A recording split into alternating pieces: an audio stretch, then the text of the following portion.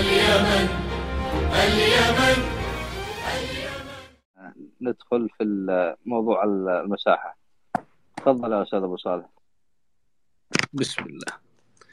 طبعا اليوم نهنئ الجميع بمناسبة الوحدة اليمنية 22 مايو، وتعتبر هو أهم إنجاز في هذه الفترة الزمنية. لكن البعض يعتقد أنه من خلال المناكفات السياسية يعتقد البعض أن الوحدة اليمنية هي بدأت يعني حديثة عهد، ولكن الأجداد صارعوا من أجلها.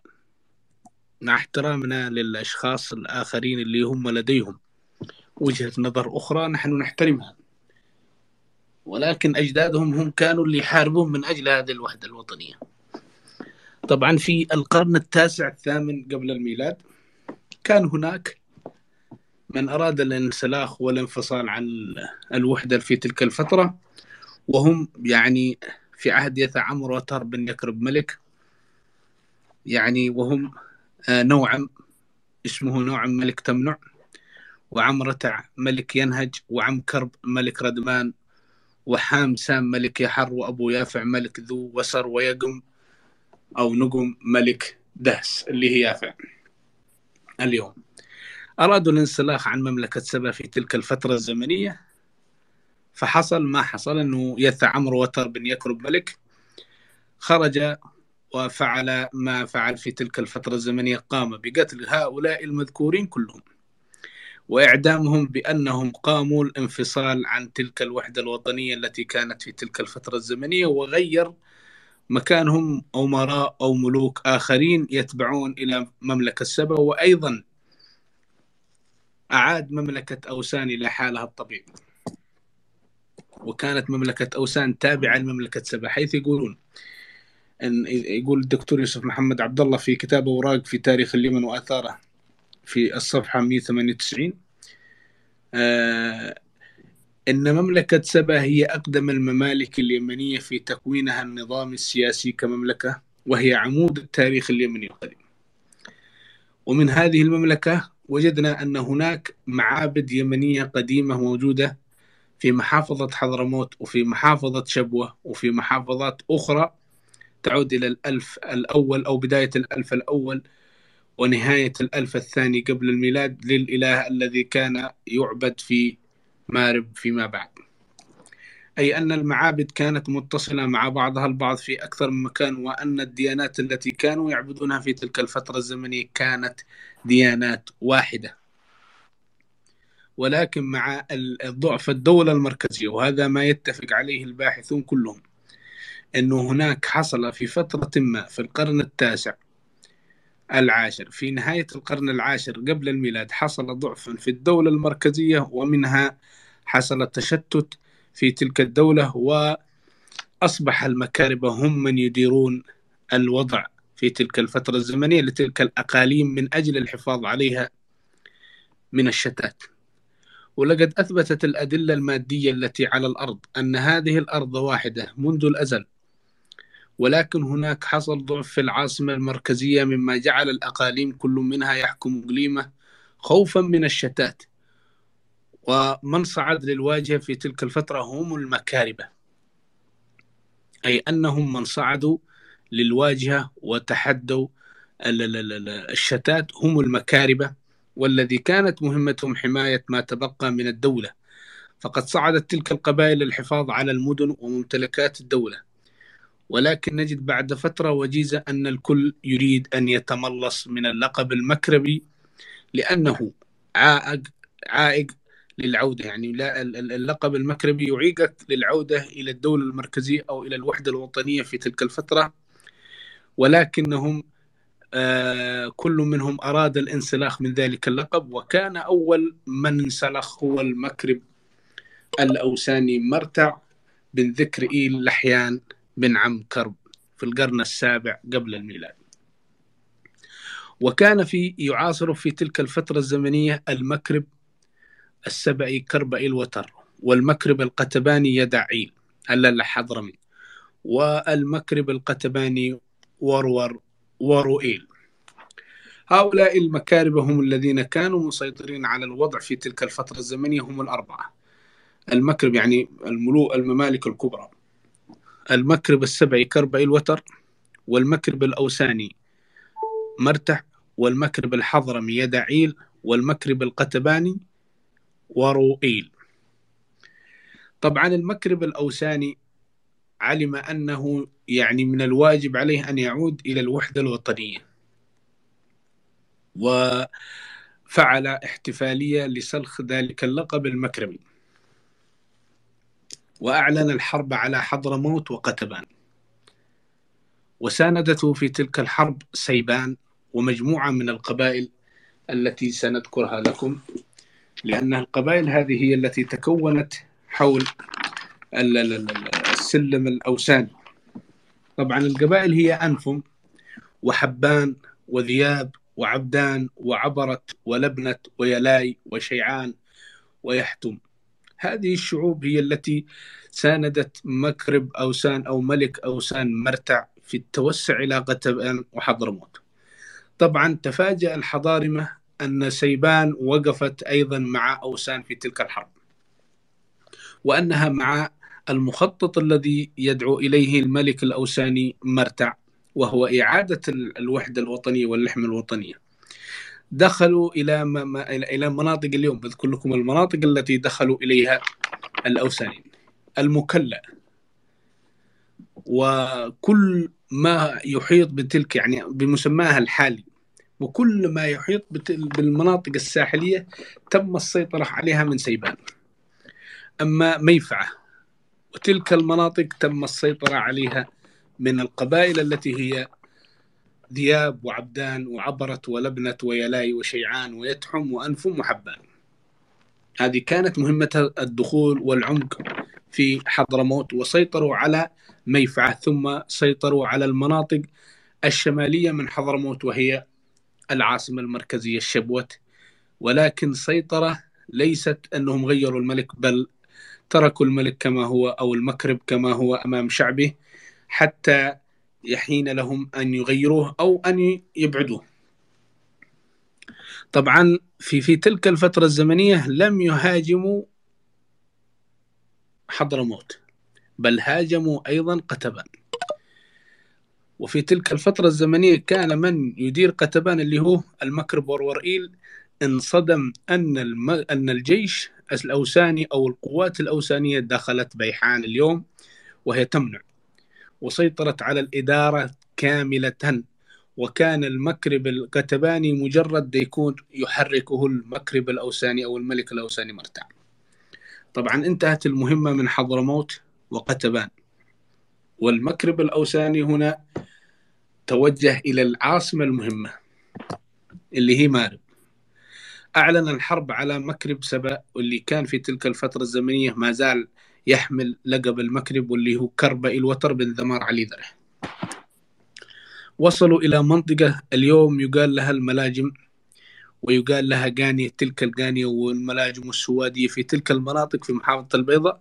وحصلت الحرب ما بين أوسان وسبأ، انتصرت فيها أوسان في المعركة الأولى، والأوسانيين أخذوا أجزاء كبيرة من الأراضي السبئية التي هي اليوم تتبع محافظة البيضاء، وعسكروا بالقرب من تلك الحدود المتاخمة لسبأ.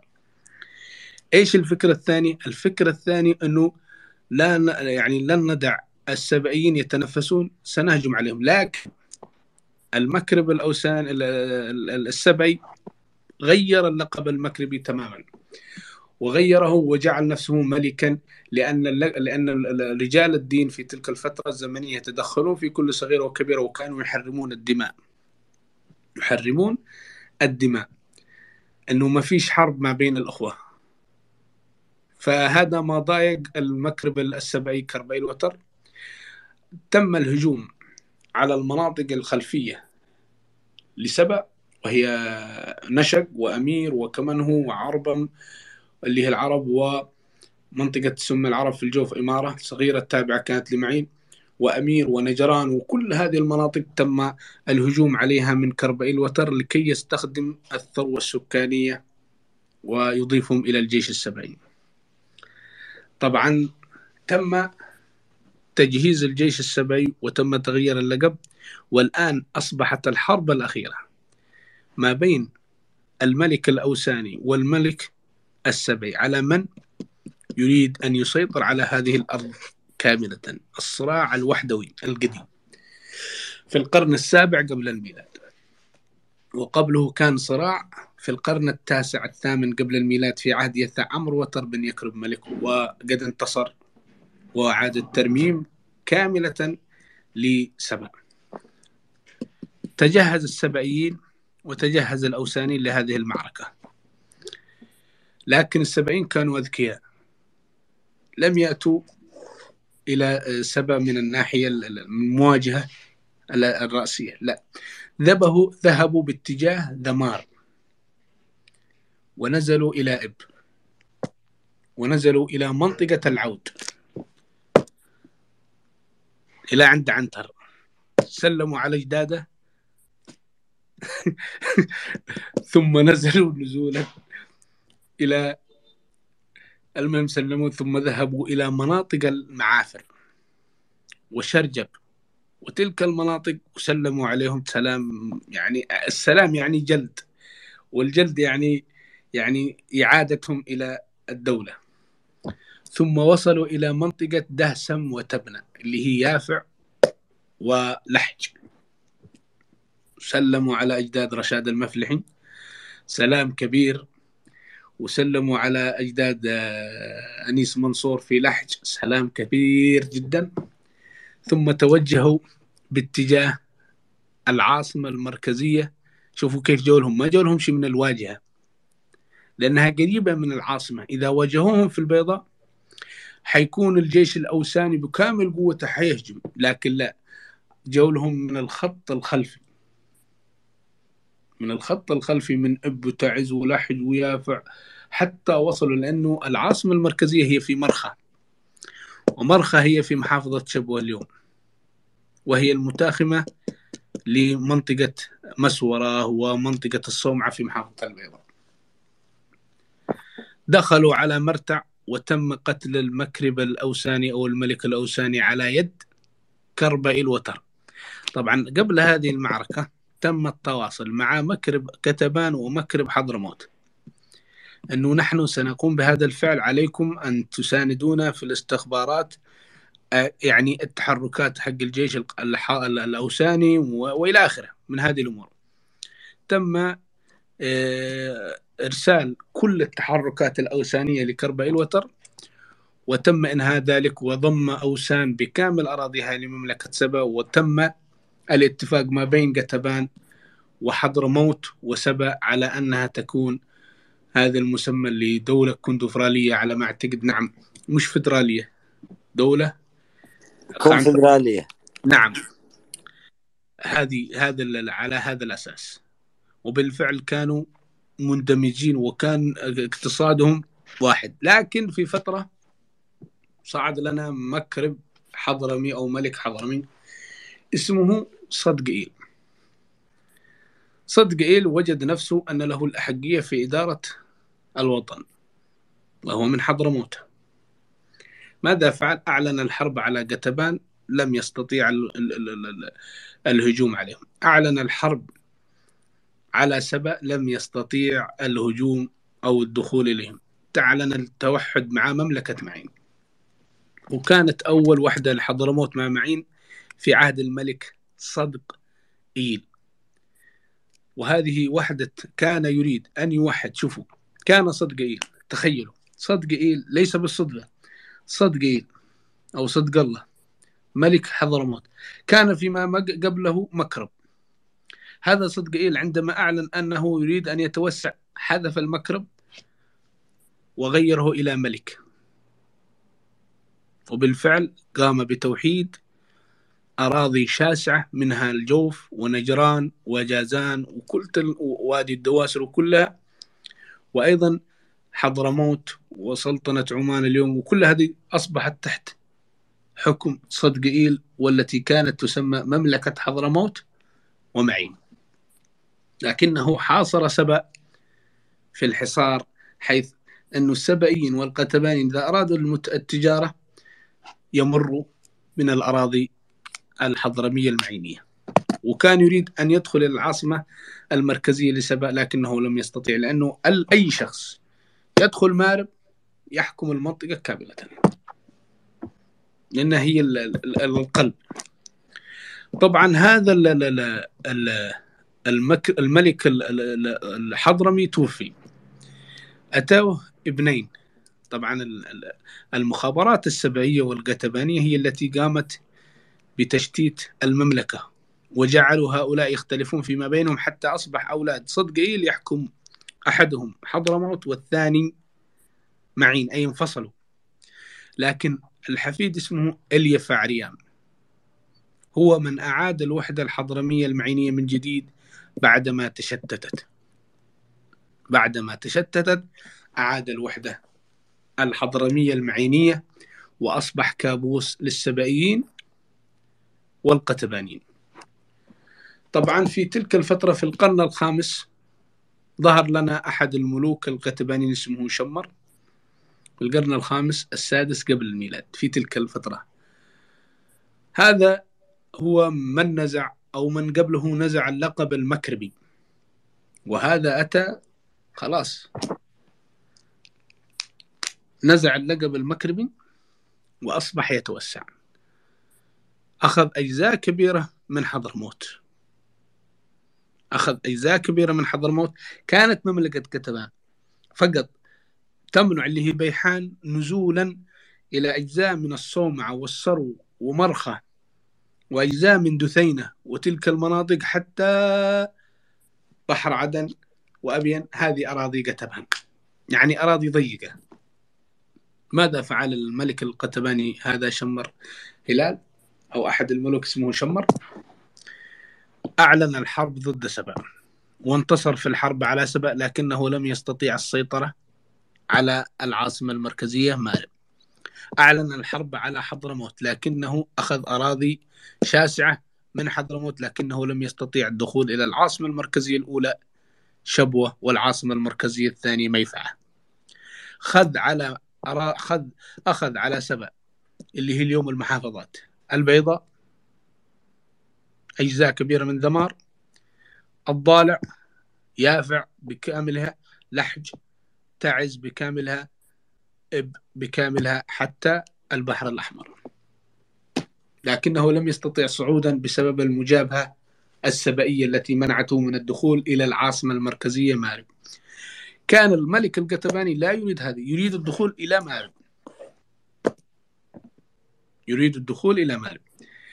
فيما بعده ظهر لنا أحد الملوك السبعين، وهذه المعركة حصلت في القرن الثالث الرابع قبل الميلاد. للأسف راح ضحيتها أحد الملوك القتبانيين، حيث قتل على يد أحد الملوك السبعيين، وتم إعادة بعض الأراضي التي أخذها الملك القتباني.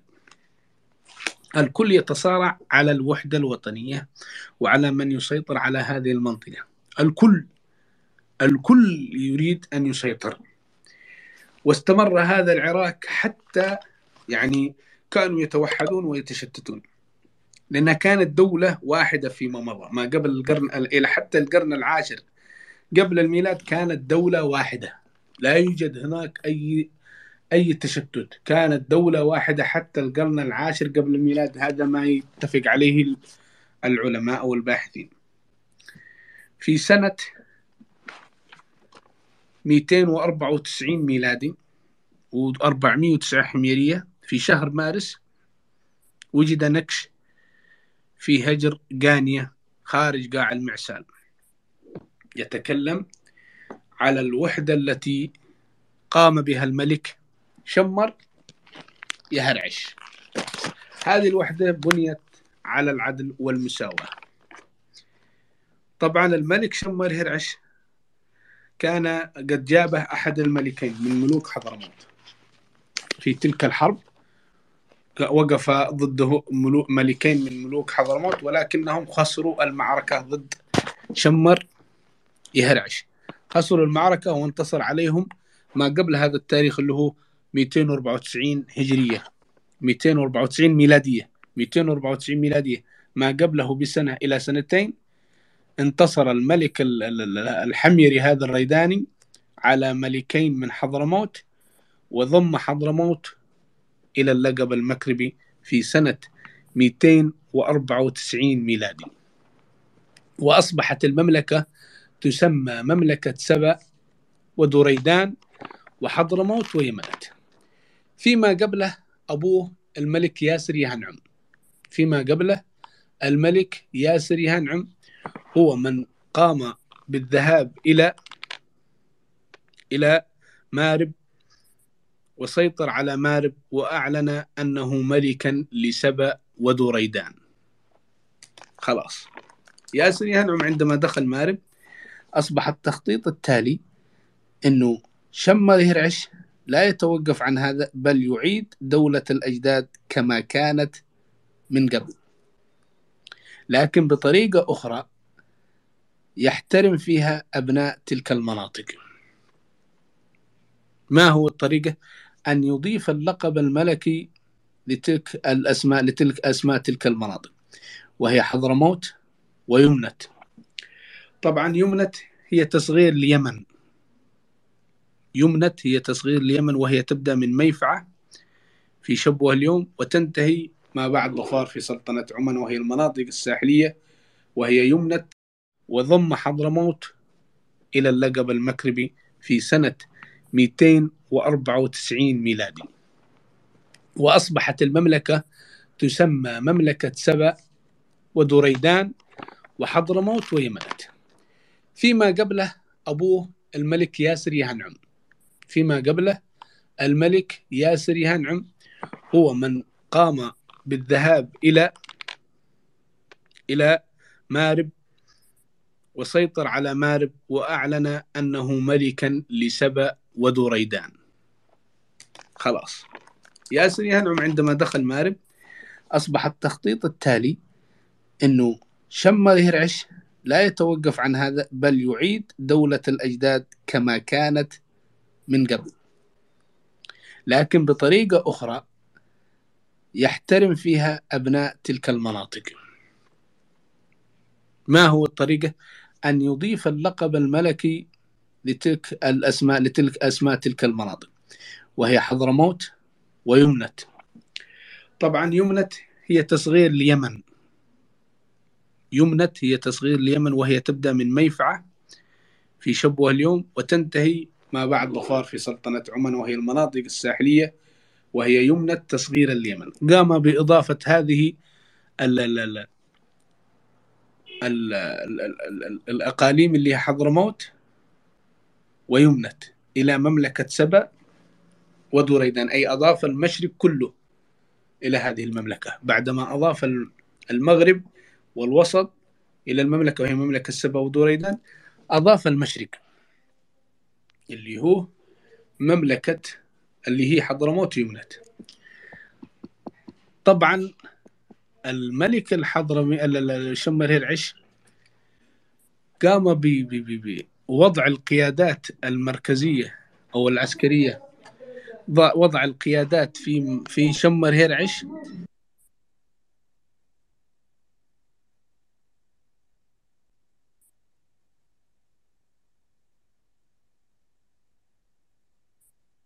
عفوا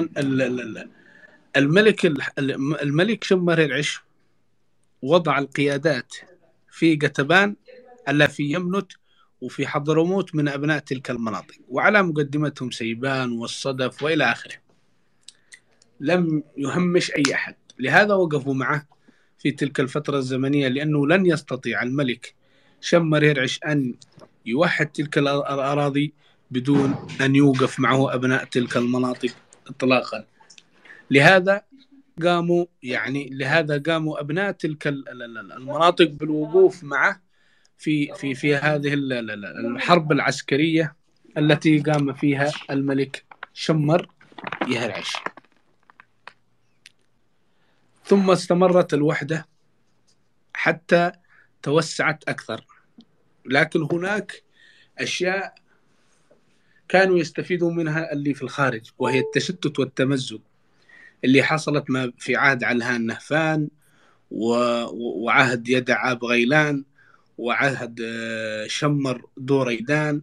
شمر دوريدان اللي هو قبل شمر هرعش، وبعدها أتى عهد شاعر أوتر، وأيضا استمر شمر دوريدان إلى عهد شاعر أوتر، وهو الذي انضم إلى شاعر أوتر. وشاعر أوتر هو من أبناء همدان من حاشد، وشمر دوريدان هو من ريدان من البيت الحميري، يعني من الحميريين، ولكن من بيت يسمى الريدانين، وهو بيت حميري.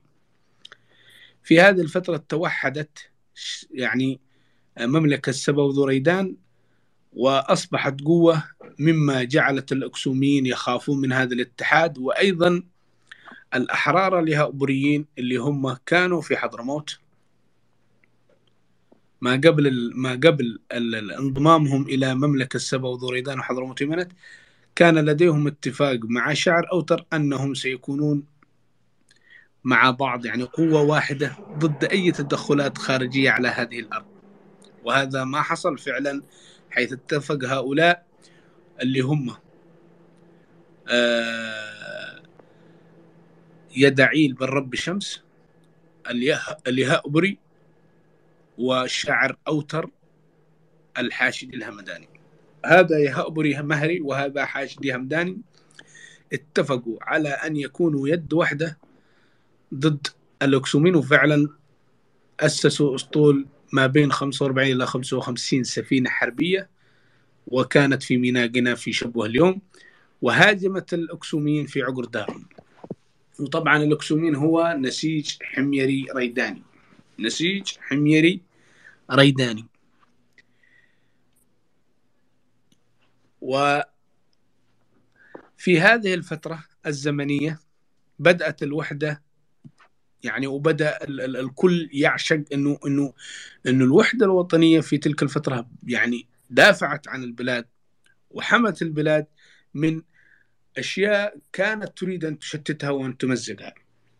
وهو الأكسومين خلاص وجدوا أن حضرموت العزليط 1، شاعر أوتر 2، شمر ذريدان 3، ربيع عدي الثور 4، كل منهم هذا شاعر أوتر ملك سبا، وشمر ذريدان ملك ريدان، والعزليط ملك حضرموت، وأيضا ربيع عدي الثور ملك كندة. طبعا كندة هي تابعة لسبا، ولكن في هذا الوقت أرادت الانسلاخ بسبب الصراع. أيضا أكسو أتت فوجدت أن هذا الرباعي مشتت، فأخذت الفرصة بالدخول وتعمقت إلى تهامة، بل وصلت إلى مناطق في حجة، وهذا ما جعلهم يتوسعون بكل سهولة بسبب الصراع الرباعي. شوفوا، عندما يتصارع الداخل الرباعي ما بين سبا وذريدان وحضرموت وكندة، صراع رباعي داخلي. لكن شاعر أوتر تحالف مع اليهؤبريين اللي هم أبناء المهرة ضد العزليط الذي تعنت ولا يريد الصلح ولا يريد أن يوقف مع شاعر أوتر ضد الأكسومين، وتحالف مع شمر ذريدان ملك ريدان وفعلوا الوحدة، وكان من يدير الحكم اللي هو شاعر أوتر اللي كان يدير هذه الوحدة الوطنية. طبعا العزليط راح فيها، تم محاصرته في ميفعة، وتم نقلهم مكبل بالسلاسل إلى مارب أو إلى صنعاء، وتم الصعود اليهؤبريين المهريين لإدارة مملكة حضرموت في تلك الفترة الزمنية. ربيع عدي الثور تعنت أيضا، خرج شاعر أوتر إلى قرية ذات كهل في الفاو بالوادي الدواسر اليوم بالمملكة العربية السعودية، وتم تكبيله بالسلاسل ونقله إلى صنعاء، وتم تغيير ملك آخر أو إدارة أخرى في تلك المنطقة التابعة لسبا. هنا انتهوا من ريدان وأصبحت وحدة سبا وذريدان، انتهوا من شخص اسمه ربيعة الثور، وبقيت حضرموت وسبا وذريدان. اتحدت هذين المملكتين على الأكسومين، والأكسومين تراجعوا من حجة ومن تهامة حتى عادوا إلى بلادهم. وأيضا لم يتوقفوا هنا الحضارمة والسبعين والريدانين، بل أبحروا من ميناء قنا واتجهوا إلى أراضي القرن الإفريقي وأعلنوا حرب هناك وعادوا بالغنائم. من هنا بدأت الثمرة، أنه فعلا أن هذا يعني فادنا في إنهاء ذلك الشتات، وإلا لو استمروا كان الأكسوميين بيدخلوا وبتستمر هذه الحرب وبتكون الإدارة بيد أكسوم، وهؤلاء سيكونون مجرد أدوات تستخدمهم.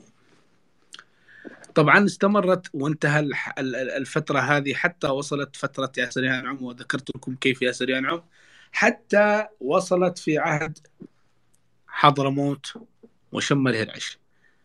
هنا شم الهرعش بدأ الريدان الحميري، بدأ الطموح الكبير.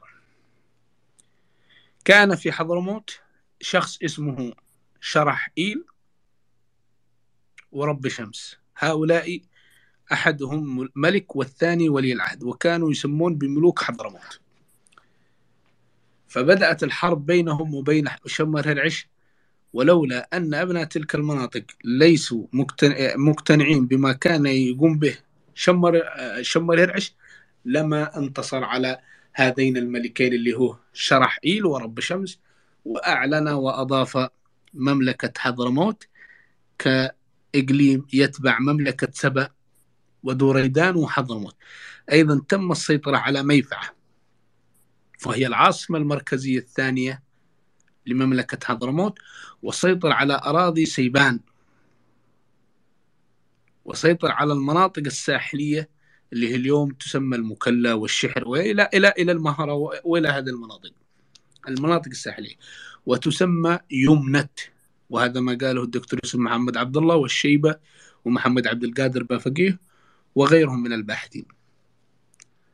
فأصبحت المملكة في تلك الفترة مملكة سبأ وذوريدان وحضرموت ويمنت. هنا بدأ الطموح الأكبر، إعادة ماضي الأجداد. خلص نحن وحدنا هذا، نريد أن نعيد تجارتنا وهجنا وقوتنا. طبعا توفي شم الهرعش بعدما وضع، يقول العالم الكبير دريفز وأجلازر أنه شم الهرعش وضع بيضتان، يعني وضع في القرن الأفريقي عيزانة، ويقول أنه ابنه ويقال حفيده، ووضع في اليمن والمناطق هذه ياسر ينعم الثاني ابن شم الهرعش، وابن ياسر ينعم اللي هو ذمار علي يهبر حفيد شم الهرعش. فيقول أنه سيطر على، وكان يسمى في القرن الأفريقي بسمبروتس أي شمبر يهرعش، وهذا في المصادر اليونانية. فمات شمر العش وخلفه ياسر ينعم، ثم خلف ياسر ينعم ذمار علي يهبر. طبعا في تلك الفترة ذمار علي يهبر وابنه ثاران ينعم حصلت تمرد في حضرموت، يقوده شخص اسمه ربيعة بن وائل وذهل الوائلي وقطعم ومجموعة من الصدف وسيبان، وأعلنوا بترشيح شخص اسمه أنمار ملكا على حضرموت. في هذه الفترة تم استدعاء الجنرال سعد تالب الجدني. هذا القائد يعتبر من القيادات العسكرية التي ذكر في كتاب نقوش مسندية للدكتور مطهر الأرياني وحول هذه الحملة التي قام فيها، وأيضا للعالم الأمريكي البرتجام والذي ذكر هذه الحملة في دراسته لأحد النقوش، وتعود لسعد تالب الجدني. تم إنهاء تلك التمردات تماما، وتم إلقاء القبض على جميع من قادوا ذلك التمرد على هذه المملكة في عهد ذمار علي يهبر، في عهد ثاران ينعم بن ذمار علي يهبر بن ياسر ينعم بن شمر هرعش. طبعا من خلف ثاران ينعم أحد الملوك أتى بعده. ثم في تلك الفترة الزمنية حصلت أشياء كثيرة، وهي نكش عبدان الكبير، أنه عندما صعد أحد الملوك من ملوك مملكة سبأ وذوريدان وحضرموت يمنت، حصل بعض مناطق حضرموت والمهرة بعض مناطق حضرموت والمهرة وعمان ونجد وشمال الجزيرة العربية ووسطها وتهامة تمردات لهذا الملك. مين اللي خرجوا؟ أبناء حضرموت، والذين هم اليوم يتبعون النسيج شبوة من منطقة عبدان بقيادة ملشان ريام اليزني وأبنائه، والذي كلفهم أحد الملوك اللي كان الحميريين أو الريدانيين. طبعا هذه المهمة كانت من أصعب المهام، وهذا نكش عبدان الكبير اللي موجود في عبدان في محافظة شبوة يعني يتكلم بالتفصيل عن تلك المعارك. طبعا عندما أعلن أنه هذه المعركة سيقوم بإدارتها ملشان ريام اليزني، فكان من الأجيال المهمين لأحد ملوك مملكة سبا ودوريدان اللي هو ثاران أيضا يهنعم. الملك ثاران يهنعم أيضا أرسل هذا اللي هو يسمى ملشان ريام اليزني، وتوجه باتجاه أول شيء توجه باتجاه حضرموت، المناطق اللي تسمى اليوم شمال حضرموت، ثم توجه إلى المهرة، ثم توجه إلى عمان، ثم توجه إلى المناطق التي اليوم تسمى الإمارات وتسمى قطر وتسمى اليوم نجد والرياض والجو واليمامة كلها، ثم توجه إلى مناطق شمالا في الجزيرة العربية، ثم توجه إلى أرض إياد سيد إياد، ثم نزل نزولا، يعني أخذ الجغرافيا الجزيرة العربية حتى أعاد ترميم تلك المملكة من ذلك الشتات. في هذه الفترة الزمنية تم إعادة هذه اللحمة الوطنية حسب الجغرافيا التي كانوا عليها في تلك الفترة الزمنية في عهد الملك ثاران يهنعم وفي عهد ملشان ريام اليزني. خلف هذا الملك مجموعة من الملوك، وأشهرهم ملكي كرب حسان يهامن. ملكي كرب حسان يهامن هذا الملك حورب وانتقل من مارب إلى ظفار ريدان، وأعلن من هناك الحكم أنه ملك لسبأ ودوريدان وحضرموت يمنت، وغير العاصمة المركزية من مارب وصنعاء، حيث كانت العاصمة في تلك الفترات اللي هي مارب وصنعاء، حيث كان القصر الملكي في مارب اسمه سلحين، وفي صنعاء غمدان. فنقل الحكم إلى ريدان، إلى يريم اليوم بمحافظة إب. من هناك أعلن الصراع وإعادة ترميم الدولة، وعمل عمل كبير جدا حتى أعاد ترميم الدولة، وهذا أحد الملوك الموحدين الذين بدأ اللي أقدم النقوش التي تذكر أحد ملوك أنه يعني موحد بالرحمن أو إله السماء بهذا اللفظ، يعني بالرحمن، وهذا الملك اللي هو ملكي كرب يهامن، ملكي كرب حسان يهامن، وهو والد أبي كرب أسعد الكامل. خلفه ابنه أبي كرب أسعد الكامل. أبي كرب أسعد الكامل عندما وجد أن كندة أصبح ضعيفة في منطقة الفاو، قام بالخطة التالية. هناك صراع في حضرموت ما بين القبائل، وهناك تدخلات ما بين اللخميين والمناذرة، الغساسنة والمناذرة في شمال. نقل جزء منهم إلى مناطق القصيم وسدير وحفر الباطن ودومة الجندل من كندة ومدحج وبعض القبائل الأخرى الكهلاني اللي تسمى اليوم كهلانية، وأنزل نزولا في القرن الرابع الميلادي الخامس كندة إلى حضرموت، وأدارت الوضع في حضرموت إدارة تحت الدولة المركزية اللي كان يديرها أبي كرب أسعد الكامل، طبعا تحت مسمى مملكة سبأ وذوريدان وحضرموت ويمنت وأعرابهم طودم وتهامة. الآن نجد أنه طودم وتهامة أضيفت وأعرابهم أضيفت. طبعا اختلفوا أين الطود. الطود قيل أنه من جبال طويق وشمالا حتى وصولا إلى شمال الجزيرة العربية، وهذا ما حدده العلماء. وهناك من يقول أن الطود هي جبال الحجاز من الباحة حتى شمال الجزيرة العربية. أعرابهم هي المناطق اللي هي نجد وكل تلك المناطق حتى شمال الجزيرة العربية التي تتواجد فيه القبائل العربية والتي هي تعيش خارج أسوار المدن، ما تريد أن تعيش داخل المدن، لا تريد أن تعيش خارج أسوار المدن بسبب أنها تتنقل من أجل المراعي وإلى آخره.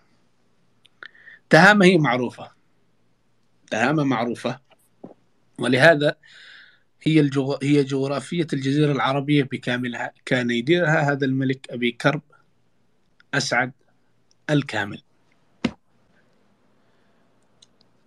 فخلفه أبي كرب أسعد الكامل بعدما حافظ على هذه اللحمة الوطنية ابنه حسان يهأمن ابن أبي كرب أسعد الكامل ابن ملكي كرب يهامن، ملكي كرب حسان يهامن.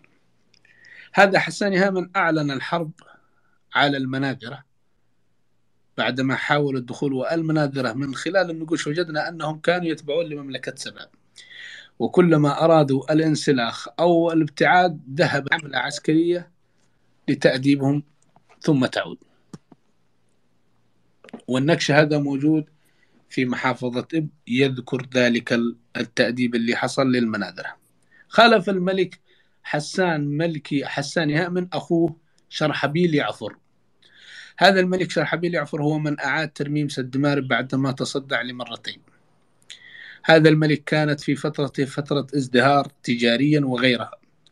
هذا الملك كانت لديه علاقة وطيدة مع اليونان وغيرهم من الشعوب، حتى أصبحت في فترة الزمنية التجارة بدأت يعني تكبر في فترة الزمنية، مع أنها كبيرة لكن كبرت أكثر. فخلف شم يرعش على شرحبيل يعفر ابنه شرحبيل يكف، وهم محافظين على هذه اللحمة. شرحبيل يكف هناك حصل تدخل فارسي وتدخل وانسلاخ من المناذرة اللي هم التنوخيين، فخرج وتعسكر في ماسل الجمح لمدة شهرين متتابعين، ثم توجه لتأديب كل اللي تمرد، ثم نزل إلى أرض فارس وعاد منتصرا هو وابنيه أبو شمر نواف والحيعة ينوف. طبعا خلفه أبو شمر نواف الابن الأكبر، وهذا أيضا حافظ على اللحمة الوطنية. ثم خلف أبو شمر نواف لحيعة ينوف اللي الأخباريين أرادوا النيل منه، واللي قالوا أنه يعمل عمل قوم لوط وأنه كذا وهذا، وهذا كله مهرطقات، لأنه أصلا هو من نسل الملوك، واسمه لحيعة ينوف ابن شرحبيل يكف ابن شرحبيل يعفر ابن أبي كرب أسعد الكامل ابن ملكي كرب حسان يهأمن ابن ياسر يهنعم ابن ثاران يهنعم ابن ذمار علي يهبر ابن ياسر يهنعم ابن شمر يرعش. هذا لقب لحيعة ينوف اللي ينال منه بعض المهرطقين الأخباريين. أيضا هذا الملك حافظ على اللحمة الوطنية وأدب كل من أراد أن يتعرض للطرق التجارية أو ينال من الدولة المركزية. طبعا من خلفه ابنه، لأنهم قالوا ما فيش، لأنهم قالوا الأخباريين أنه من حكم بعده يوسف أصر، هذا خطأ وغير صحيح. حكم بعده ابنه مرثد آل ينوف. في هذه الفترة كانت حرية الأديان كبيرة جدا، حيث نجد أنه أحد النقوش يتكلم أن هذا الملك شيد معبد وكنيسة، وقيل أن هذا المعبد لليهود وكنيسة للنصارى اللي كانوا متواجدين في اليمن. وكانت ديانة هذا الملك هي الديانة الرحمانية الحميرية التوحيدية.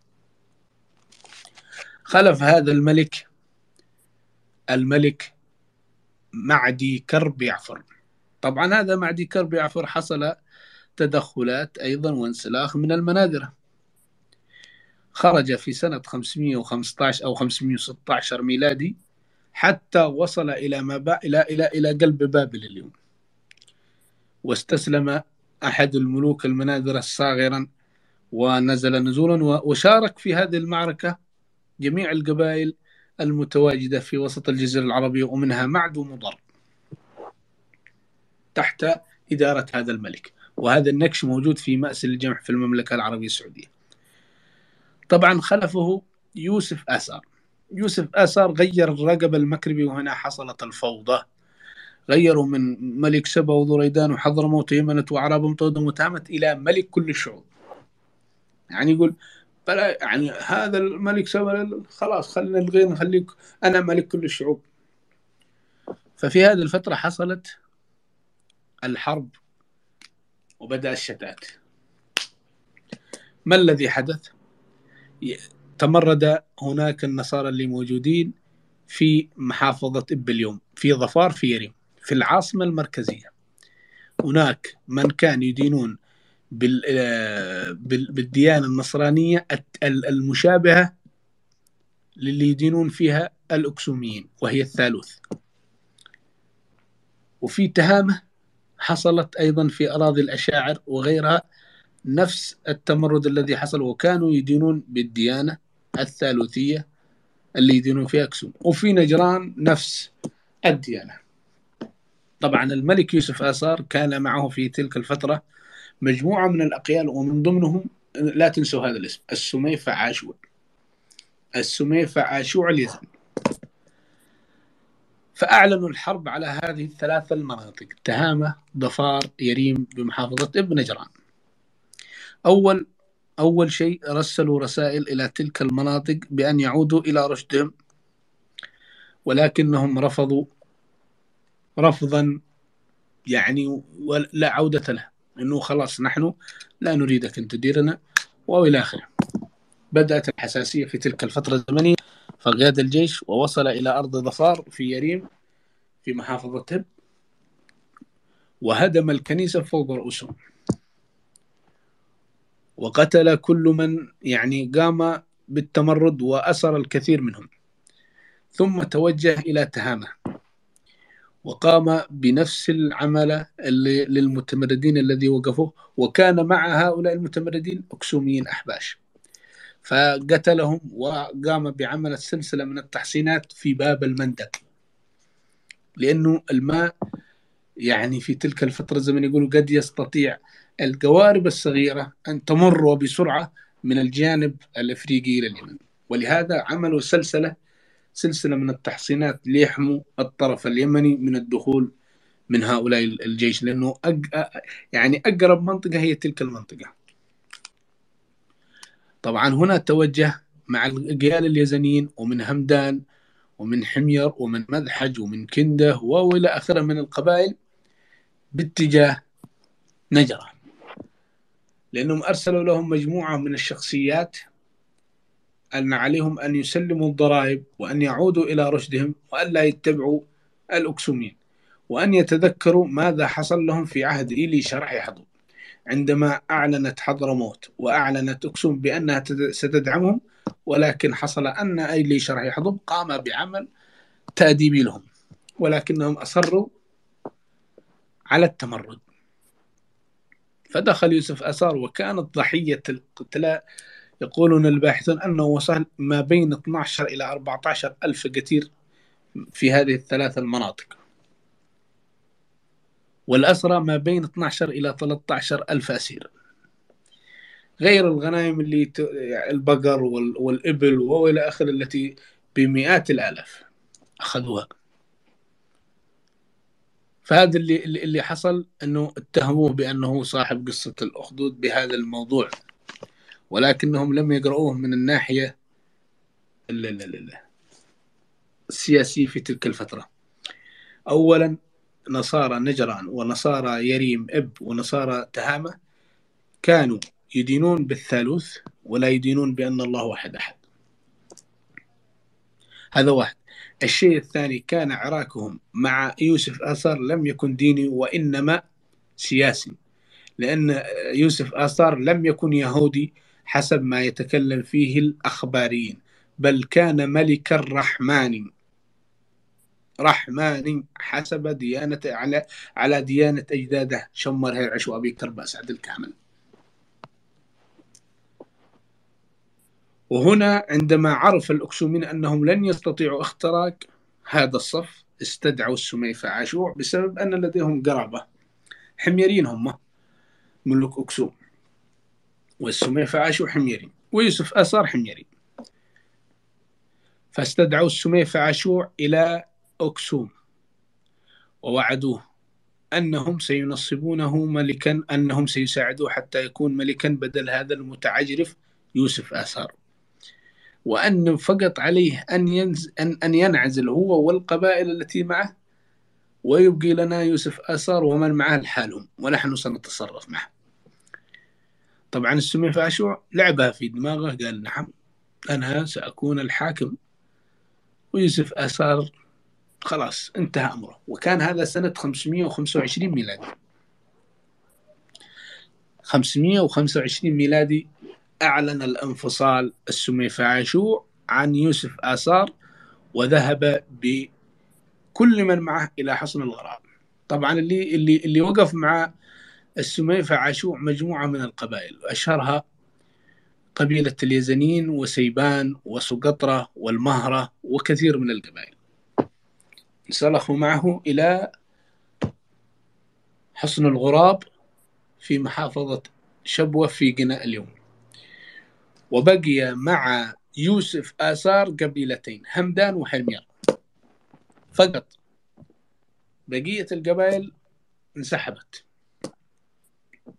بسبب الاختلافات السياسية والوعود من السميفة عاشوع لتلك القبائل، وتلك القبائل انسحبت ولا تريد أن تدخل في هذا العراك اللي عرفت أنه من أجل الكفة اليمين وهو اللي بيدير الحكم. طبعا يوسف آثار لم يعود إلى الخلف، أعلن الحرب ضد الأحباش. ابن إسحاق يقول إن يوسف آثار أنه انتحر في البحر، وهذا كلام خطأ. يوسف آثار وهو يحارب من أجل هذا الوطن استشهد في المعركة أو قتل في المعركة، هو وأجيال، ذكر في النكش، هو وأجيال من أرحب وحمير، هو وأجيال من أرحب وحمير. وأرحب كانت في تلك الفترة هي التي تدير همدان في عهد يوسف آثار. السميفة عاشوع شوفوا كيف أكسوم لم تستفيد بالتشتت الذي حصل في شعر أوتر، استفادت الآن بالتشتت الذي حصل ما بين يوسف آثار والسميفة عاشوع. دخلت أكسوم قتلت يوسف آثار بعد ضعف الجيش يعني وتشتت الجيش، وأصبح جيش ضعيف أمام جيش دولة كبير. بعدما كان الجيش عندما كان متحد هو يوسف آثار والسميفة عاشوع كان جيش كبير، أصبح جيش ضيق وضعيف. دخل الأكسوميين قتلوا يوسف آثار وسيطروا على تلك المناطق، ونصبوا السميفة عاشوع حاكما بعدما جهز لهم جيش قيلي حسب ما وجد في النكش ليحارب مع الأحباش أو الأكسوميين، وهم قبائل يمنية مهاجرة إلى القرن الأفريقي، لأنهم يدعون أن لهم الأحقية في إدارة هذه الأرض، ولكن اللي في هذه الأرض لا يريدون من أبناء الأكسوم أن يديروا أرضهم إطلاقا، لأننا نحن الأولى ونحن من جلسنا ولم نهاجر، ونحن من يدير أرضنا. فوضعوا السميفة عاشوع حاكم مجرد ديكور يتحكموا فيه كما يشاءون. بعد 5 سنين أو 7 سنين عرف أنه مجرد ديكور، أعلن الحرب ضد أكسوم. لكن بعد ويش؟ بعد ما وصلوا مثل ما وصلوا إليك وصلوا إلى غيرك، وقتل ما بين السحول وباب المندب، وانتهت قصة السميفة عاشوع في هذه المعركة. طبعا الأخبارين يقولون أن السميفة عاشوع ذهب إلى فارس واستنجد بالفارس ضد الأحباش، هذا خطأ وكله كذب، لا تصدقوش. السميفة عاشوع قتل ما بين السحول وباب المندب، وهو يقاتل الأكسوميين بعدما علم أنه مجرد ديكور. لكن بعد إيش؟ بعد ما أكل الطعم وبعدما تشتت وندم ندما شديدا أنه انفصل عن يوسف آثار. طبعا هنا بحثوا عن من يدير الحكم بعد السميفة عاشوع، وجدوا أبرهة. طبعا أبرهة يقولون أنه الرومان يقولون أنه عبد لديهم، والأكسوميين يقول هذا غير صحيح، أبرهة من أبناء اليمن. الحميريين بصريحة يعني بالعبارة الصريحة أو بالمفتوح حميري، لأنهم يبحثون شخص من الأسر المحترمة التي سيحترمها اليمنيين بأن يدير الحكم في اليمن. لا يريدون شخص وافد لأنهم لن يرضوا فيه إطلاقا. وضعوا شخص من أبناء حمير اسمه أبرهة. طبعا أبرهة ذكي جدا، ما كان شيء زي السميفة عاشور ساذج. أعلى روما قالت له نحن سنعطيك المال وعليك أن تهاجم الفرس، وأكسوم هي من ستمدك. قال موافق. أهدوه المال هذا اللي يأتي إليه يوحد فيه البلاد يقوم يوحد فيه. طبعا في تلك الفترة كان الشخص اسمه معد كرب، قيل أنه سيف بن ديزن، كان ضد أبرهة وهرب إلى مناطق في حضرموت هو بعض الأجيال اليزنيين اللي معه، وخرج عليه شخص من كندة وأراد أن انسلاخ عن الدولة وفعل له دولة، ولكن هذا الشخص اللي هو من كندة أتى إلى أبرهة عندما كان في منطقة العبر وبايع أبرهة وطلب من أبرهة أن يسامحه وسامحه. معد كرب هذا اليزني أتى إلى مارب عندما قام أبرهة بتجميع الأجيال وكبار حضرموت بكبيرها، كبير حضرموت وكبير سيبان، وجميع الأجيال اللي كانت لهم يعني من الأسر اللي كانت لها الثقل السياسي، جمعهم في مارب وأعطاهم مناصب، لم يهمشهم، أي جعلهم يدخلون في الدولة بعدما كانت في عهد السميفة عاشور، وبعدما كان الأكسوميين يهمشوهم أعادهم إلى الدولة تدريجيا. وأرسل الجيش اللي أتى من الأحباش مع أجزاء من الجيش الحميري لإعادة ترميم سد مارب من التصدع من الفترة التي تصدعت فيه هذا السد مارب، والذي كان آخر تصدع من عهد شرحبيل يعفر. أي أنه أرسل الجيش الحبشي لإعادة ترميم بعض الأشياء، وبنى كنيسة في مارب، وكان يؤمن يقول لك في نقوشه بسم الله، يعني يقول بسم الله، يعني بسم الله هو مسيحه. السميفة عاشور ما يقول كذا، يقول بسم الله هو ابنه المسيح.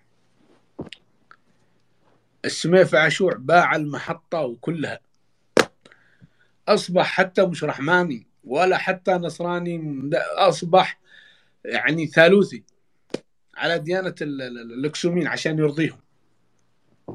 ولكن في نهاية الأمر صحي، ولكن قتل في المعركة السميفة عاشور. لكن أبرهة كان ذكيا جدا، حتى أنه في مسلة أبرهة اختلفوا هل عزل ملك أكسوم، والبعض يقول نعم في مسلة أبرهة عزلي ملك أجعزن، أي أنه عزل ملك أجعزن، لأنه بعد النكش هذا لم نجد أنه يقول أنا تابع للأحباش أو تابع لأكسوم. من سنة 543 لم نجد أنه تابع، من سنة، لأنه صعد للحكم سنة 535 ميلادية، وآخر نكش له 500 وجد إلى هذه اللحظة ما بين 553 و 555 ميلادية. احسبوا كم الفترة. في هذه الفترة هذا الملك أعاد ترتيب البيت اليمني كاملا، وعاد وغير ملك كل الشعوب إلى ملك سبا ودوريدان وحضرموت يمنت وأعرابهم طودمت هامت. هنا اجتمع الكل تحته، حتى أنه في نقوش كثير في نكش همدان يقول نحن مع سيدنا الملك أبرهة وإلى آخره، ونقوش أخرى تتكلم عن هذا الملك، حتى أنه أدب القبائل اللي متمردة في وسط وشمال الجزيرة العربية. بل المناذرة اللي هو عمر بن المنذر وأبوه المنذر عندما وضعهم على نجد بطلب من معد أنه حط لنا شخص، قال حطيت لكم عمر بن المنذر بعد ما فوضوه، لأنهم كانوا المناذرة في هذه اللحظة يتبعون لهذا الملك أبرهة، أنه لا يمكن لأي شخص أن يضع شخص في دولة أخرى على داخل حدود بلده أو داخل داخل مناطق في بلده إلا لأنه يتبعه. بعدما خفر الذمة خرج أبرهة وطرد من نجد وطرد من طي وطرد من جميع المناطق ويثرب، بعدما أراد السيطرة على هذه المناطق بانشغال أبرهة ببعض الأمور داخل البلاد. وأيضا أتى سفير روما وسفير الفرس وسفير الأكسوم ليهنئوه بإعادة هذه الإمبراطورية الحميرية من جديد. بعده لم نجد أي نقوش، ولكن قيل أنها ضعفت الدولة المركزية وتشتتت وأدارت تلك المخالف الأجيال، وأصبحت أقيال كثيرة، ومن ضمن الأقيال اللي أرسلهم النبي عليه الصلاة والسلام الرسائل، ومنهم 38 قيل، وأسلموا جميعهم وأردفوا النبي عليه الصلاة والسلام بالجيوش، بل أنهم قالوا أنه في عهد أبي بكر الصديق في يوم واحد أردفوه ب21 ألف جندي في فتوحات الشام وغيرها وضد المرتدين.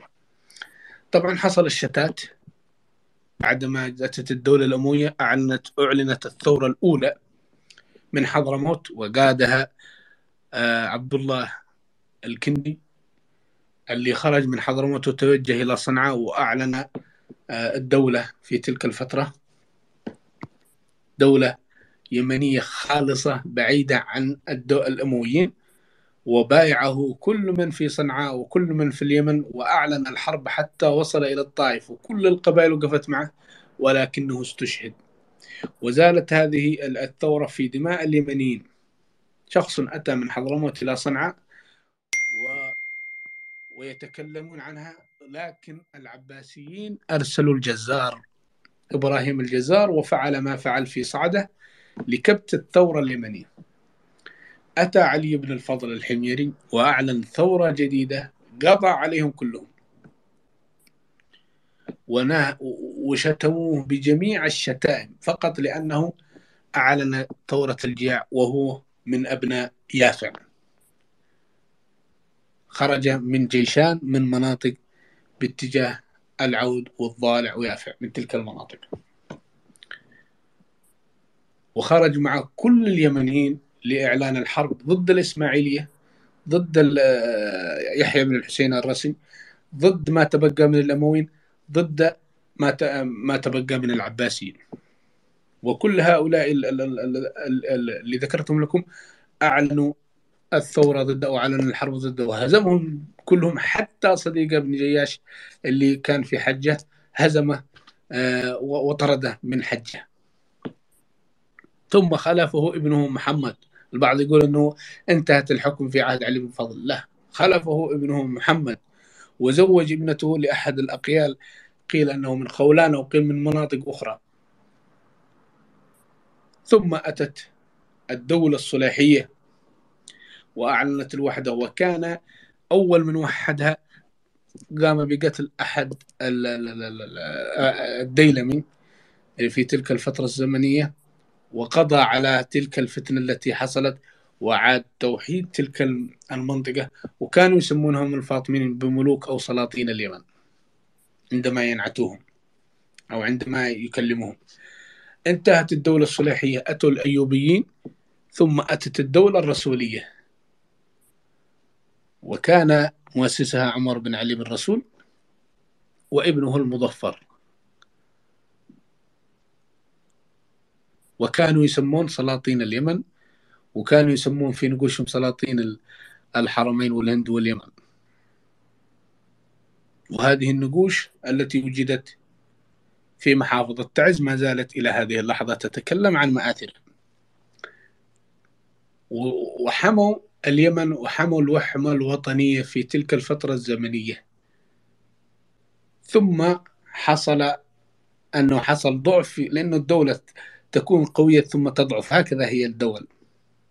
ثم أتت الطاهريين اللي كانوا يسمون سلاطين اليمن، وكانوا هم المعترف بهم شرعيا في أنحاء العالم، وحاربوا الأئمة الرسيين ومن معهم من الزيود لفترات كبيرة. وهؤلاء الطاهريين الغساسنة هم من الأزد، الرسولين هم من غسان من الأزد اليمنية، والطاهرين قيل أنهم من الذراحن الحميرية اليافعية من يافع، وقيل من مذحج، لكن الغالبية قالوا أنهم من يافع. وقتل آخر سلطان لهم سلطان منهم في أحد السفن العثمانية، فعندما قتل هذا السلطان قالوا آن لنا أن ندخل اليمن، إنه الوكيل الشرعي اللي كان يسمى سلطان اليمن هذا. فانظروا عندما حصل انهاء هذا السلطان بدأ الشتات وبدأ ظهور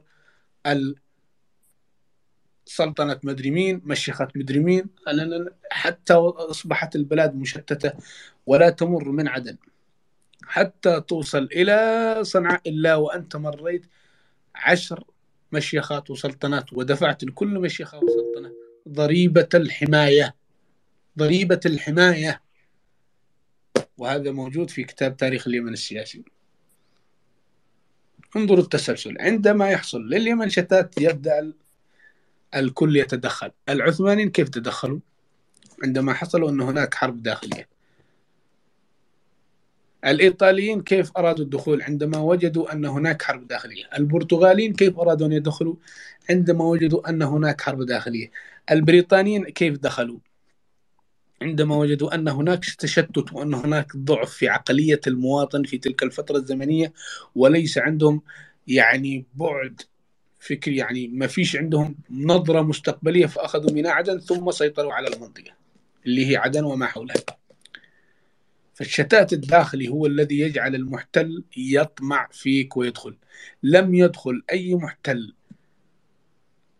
إلى اليمن أو إلى تخوم اليمن إلا بعدما شاهد أن هناك حروب داخلية أو أن هناك تشتت وتمزق داخلي. فهذه الفرصة لكل شخص. الوحدة اليمنية سواء بجميع مسمياتها كانت حماية ودرع لهذه الأرض، ومن يقول غير ذلك فليقرأ التاريخ. منذ 3000 سنة إلى هذه اللحظة عندما نشاهد أن هناك تمزق لهذه الدولة، نشاهد أن هناك حرب داخلية شوع، وأن هناك تدخلات خارجية، وأن هناك يعني ما المواطن ما يحس بعيشة هنية. يعني هو لما يتنقل من منطقة إلى منطقة يجب أن يدفع دفع، حتى أنه في فترة زمنية يقول لك في عهد مملكة حضرموت أنه أي شخص، شوفوا، أي شخص يأتي من ميناء قنا ويتجه إلى منفعة ثم شبوة، إذا انحرف إلى أي طريق آخر بدون أن يدفع الضرائب يقتل، يعدم. أو إذا دخل إلى الأراضي القتبانية، لأن الأراضي القتبانية جنب حضرموت، ولم يدفع الضريبة يقتل. هذا أيام الشتات. لكن أيام شمر هرعش أو أيام كرب الوتر أو أيام أبي كرب أسعد الكامل، يأتي المواطن من المخا ويوصل إلى آخر منطقة ما يدفع ولا مليم واحد.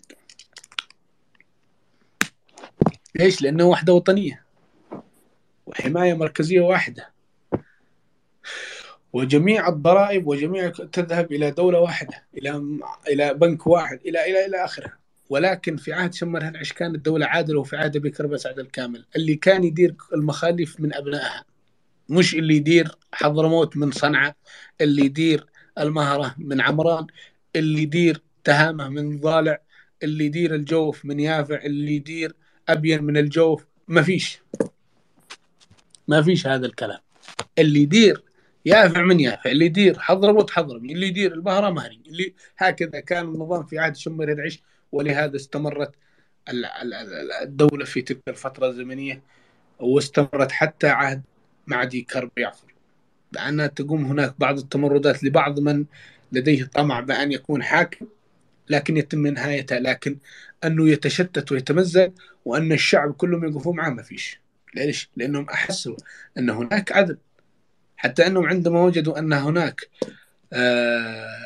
يعني خلو في حضرموت قاموا بإنزال كندة لتساند الصدف وتساند سيبان وتساند في إدارة هذا الموقع وفي إدارة هذا المكان. وهذا ما حصل في القرن الرابع الميلادي، وهذا ما ذكره الدكتور محمد عبد القادر بافقي في كتاب الموسوعة اليمنية عندما قال: وتلبست كندة صدف. يعني كندة نزلت وتلبست الصدف، وأصبحت الإدارة تحت إدارة كندة. فالوحدة الوطنية عظيمة جدا، ومهما تكلمنا عنها لن نوفيها حقها. وهذا مختصر بسيط عن تلك الوحدة اليمنية التي كانت بجميع مسمياتها المختلفة.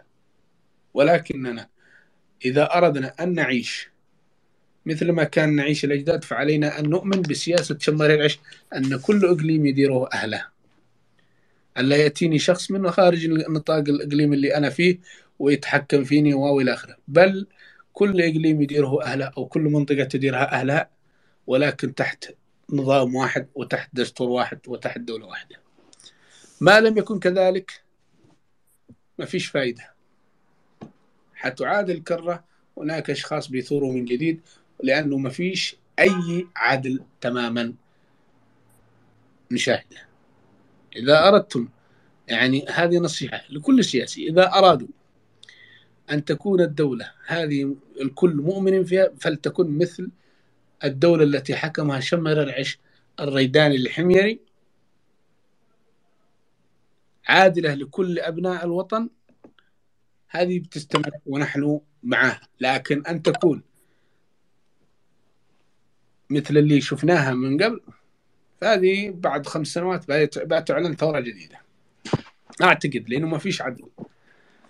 هذا ما عندي، وتحياتي لكم جميعا.